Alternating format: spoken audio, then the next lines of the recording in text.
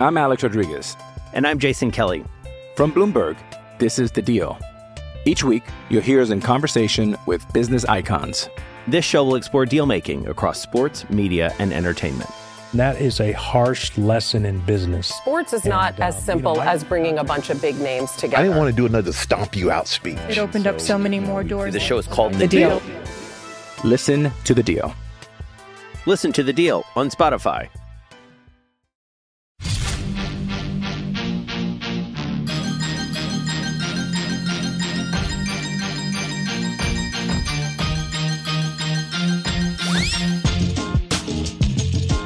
Instant Reaction Podcast, HawkeyeNation.com. Andrew Downs here with you on another beautiful Black Friday. A familiar feeling on a Black Friday as Iowa gets a 28-21 win in Lincoln, Nebraska over the Cornhuskers. The Hawkeyes' 7th in a row over Nebraska, the 4th in a row this season, 10-2 on the season. And now we wait for tomorrow to find out who plays in the Big Ten championship game on both sides of the conference. But right now, Iowa, man, what a win. What a game. What a comeback. If you never lost faith in this game, you are better than I. Because even though at halftime I felt like Iowa should win when Tyler Goodson fumbled at the 10-yard line and Nebraska took that and turned it into the 6-yard line. Nebraska, I think, had a 94-yard drive to go up 21-6 at that point in the third quarter. I thought this was over. I was ready to turn the TV off. I was ready to kind of move on with my day and my weekend and try to stay off social media and avoid all Husker fans possible, but wait out. Once again, a team finds a way to win. That's Iowa, and a team finds a way to lose. That's Nebraska. That's been the tale of these seasons, and that's why Iowa is 10-2, and maybe the most surprising 10-2 team in a long time. And Nebraska's 3-9, and maybe one of the more talented 3-9 teams in a long time. Nebraska, I think, had 8 one-possession losses. The only 2-possession loss was 9 points to Ohio State. But what you saw in the second half was, again, a team that emphasizes special teams and not making mistakes and discipline and staying in games and resiliency and all of those things. And a team that just hasn't made that a part of their culture in the 4 or 5 years that Scott Frost has been there. Obviously, the special teams has been a big issue for them all season long and bit them a couple of times here tonight in what ultimately cost them, not a season-defining win, not a Frost legacy-defining win, but certainly some momentum and some good feelings going into another tough offseason for the Huskers. As we stand, though, just another loss, another what if. I haven't seen much of what Scott Frost said after the game. I was hoping to see some of that before recording this. I will be watching his post-game press conference because I like beating Nebraska. And now that Iowa has done that 7 times in a row, and another season where Iowa just extends these streaks.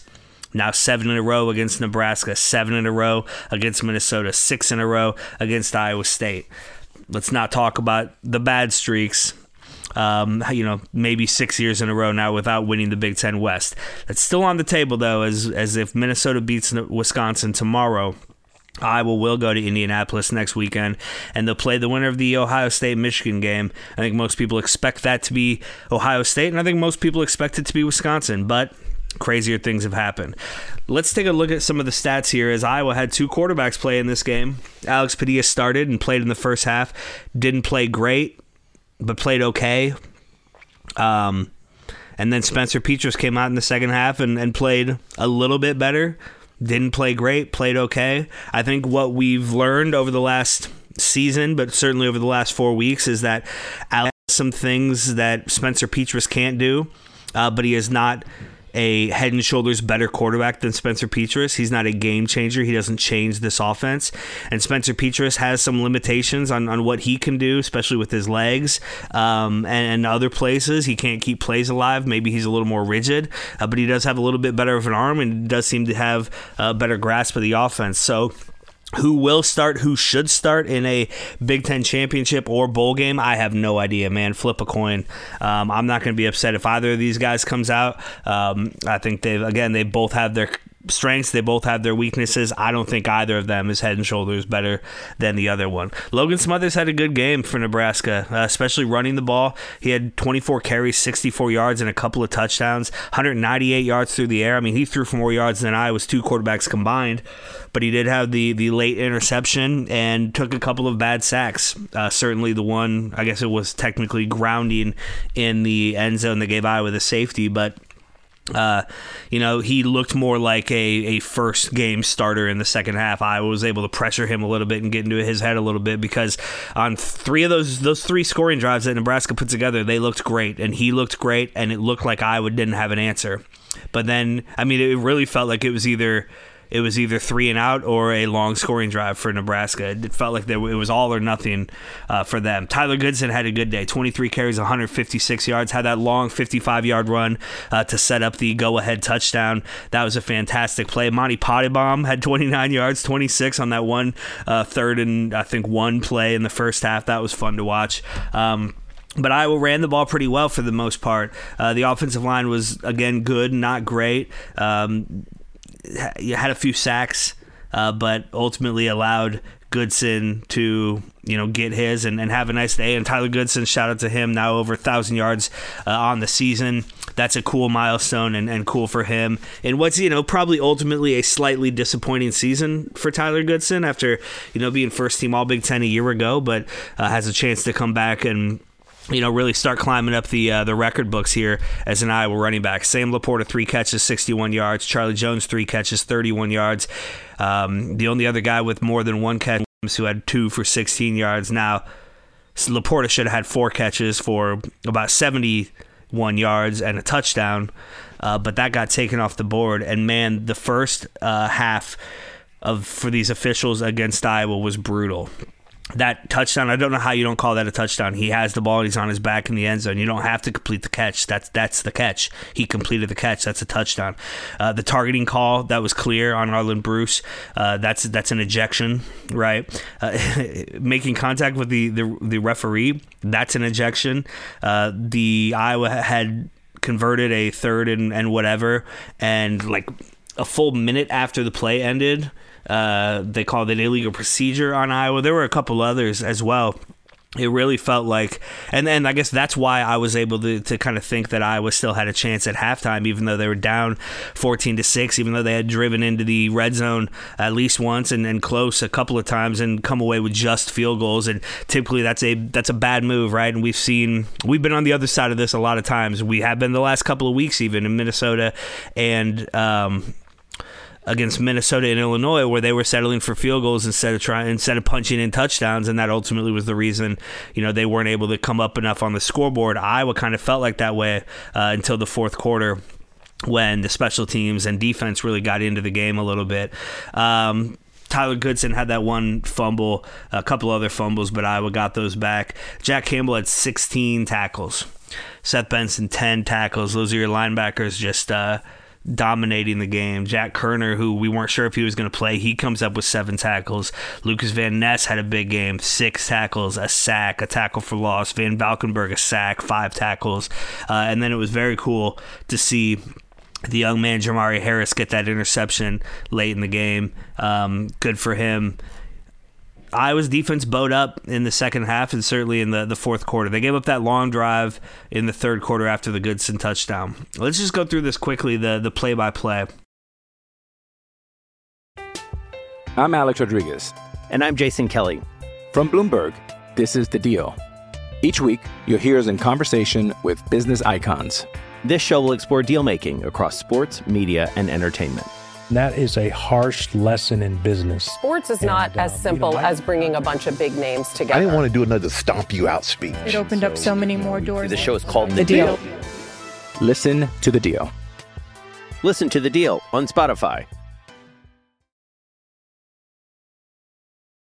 So Nebraska opens with that 75-yard touchdown drive that looked way too easy, was very simple.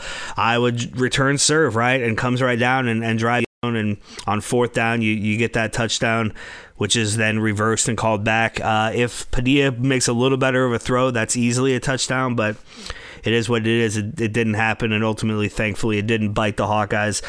Then you get 3 punts in a row before Iowa drives down for a field goal. But again, Iowa starts at the 40-yard line, their own 40 for that drive, and only gets to the 33 of Nebraska for Shudak to hit the 31-yard field goal. That puts Iowa on the board, and then Nebraska has another just long, methodical 75-yard, 13-play, 6-minute drive for a touchdown that, again, you started to think, man, if they're able to do this, and that was the second time they were, Iowa is not going to have an answer for this, and Iowa doesn't play well from behind. You heard them say that on the broadcast. It ultimately turned out to not be true in this game, as Iowa scored 19 points to 0 of Nebraska's in the fourth quarter to get the win, but typically Iowa does not want to be behind as much as they were. Thankfully, we're able to drive down and get that field goal before halftime to cut the lead to 8 points for Nebraska. It was 14-6 at half. And then it was that opening drive where Iowa came out, and again, I still felt pretty good at half. It felt like, if the refereeing gets a little more even, if Iowa kind of cleans up a couple of the mistakes, you feel like this quarterback Smothers, this Nebraska team is going to start making some mistakes. It felt like they had kind of played, not perfectly, but very well up to that point. So you felt like if Iowa can just clean up some of its mistakes, get some help from the refs, and get a little help from Nebraska's, inexperience and, willingness to lose games, it felt like Iowa could win. But you drive down, Tyler Goodson fumbles at the 6. That was brutal. That was a tough run for him, and then for Nebraska to turn that around and a 9-play, 94-yard scoring drive to make the score 21-6, and that was the time where it really felt like it was game. Iowa did drive back down, but gets into the red zone and again has to settle for a Caleb Shudak field goal, which, now that the game is over, every point mattered. And Caleb Shudak, the automaticness, the automaticity, that's not a word, how automatic he has just been huge for this team. And of course it is, a team with this kind of offense needs a kicker, needs a stud punter, and thankfully Iowa has both of those things. And then that was then when Nebraska 4th and 8 from their own 27, they tried to punt the ball. Joe Evans gets the block, although it wasn't Joe Evans. That's what it says on this ESPN thing, but it was not Joe Evans. Kyler Fisher does catch that and return it for a touchdown. And all of a sudden it felt like, okay, here we go, 21-16. Then Nebraska fumbles the ball. Smothers fumbles it. Iowa can't do anything with that, unfortunately. You get the ball at midfield, essentially lose yards and have to punt it back. But the way that Tory Taylor punted that ball, Oliver Martin fair catches it at the 7, and that leads to the safety. That was a huge play. Obviously got Iowa within 3 points, and then the Hawkeyes are tie the game right there, and it had to feel like for Nebraska, like you had really kind of given this game away at that point. Just the tie even felt like you had lost. And then Nebraska punts, 3 and out. Iowa drives right down. That big Tyler Goodson run was huge, clearly, and Spencer Petras gets in with the quarterback sneak. Nebraska got close there at the end. They were on the 28 when that interception was had by Jamari Harris, and that ended the game. And what a win for the Hawkeyes. Just very cool. Quickly look at the team stats. Pretty even here. Iowa outgained Nebraska by about 40 yards, 364 to 327. Iowa had one more first down, 20 fewer yards passing, 40 more yards rushing, and Iowa had 4 penalties for 25 yards for the Hawkeyes, 6 for 50 for Nebraska, the 2 turnovers for Nebraska to the 1 for Iowa, and time of possession again pretty even, 32 minutes for Iowa, 28 for Nebraska. So a very evenly played game. I think probably both fan bases felt at times like they were certainly going to win, or certainly could win, maybe had the better team, but Iowa ultimately again found a way to win where Nebraska found a way to lose.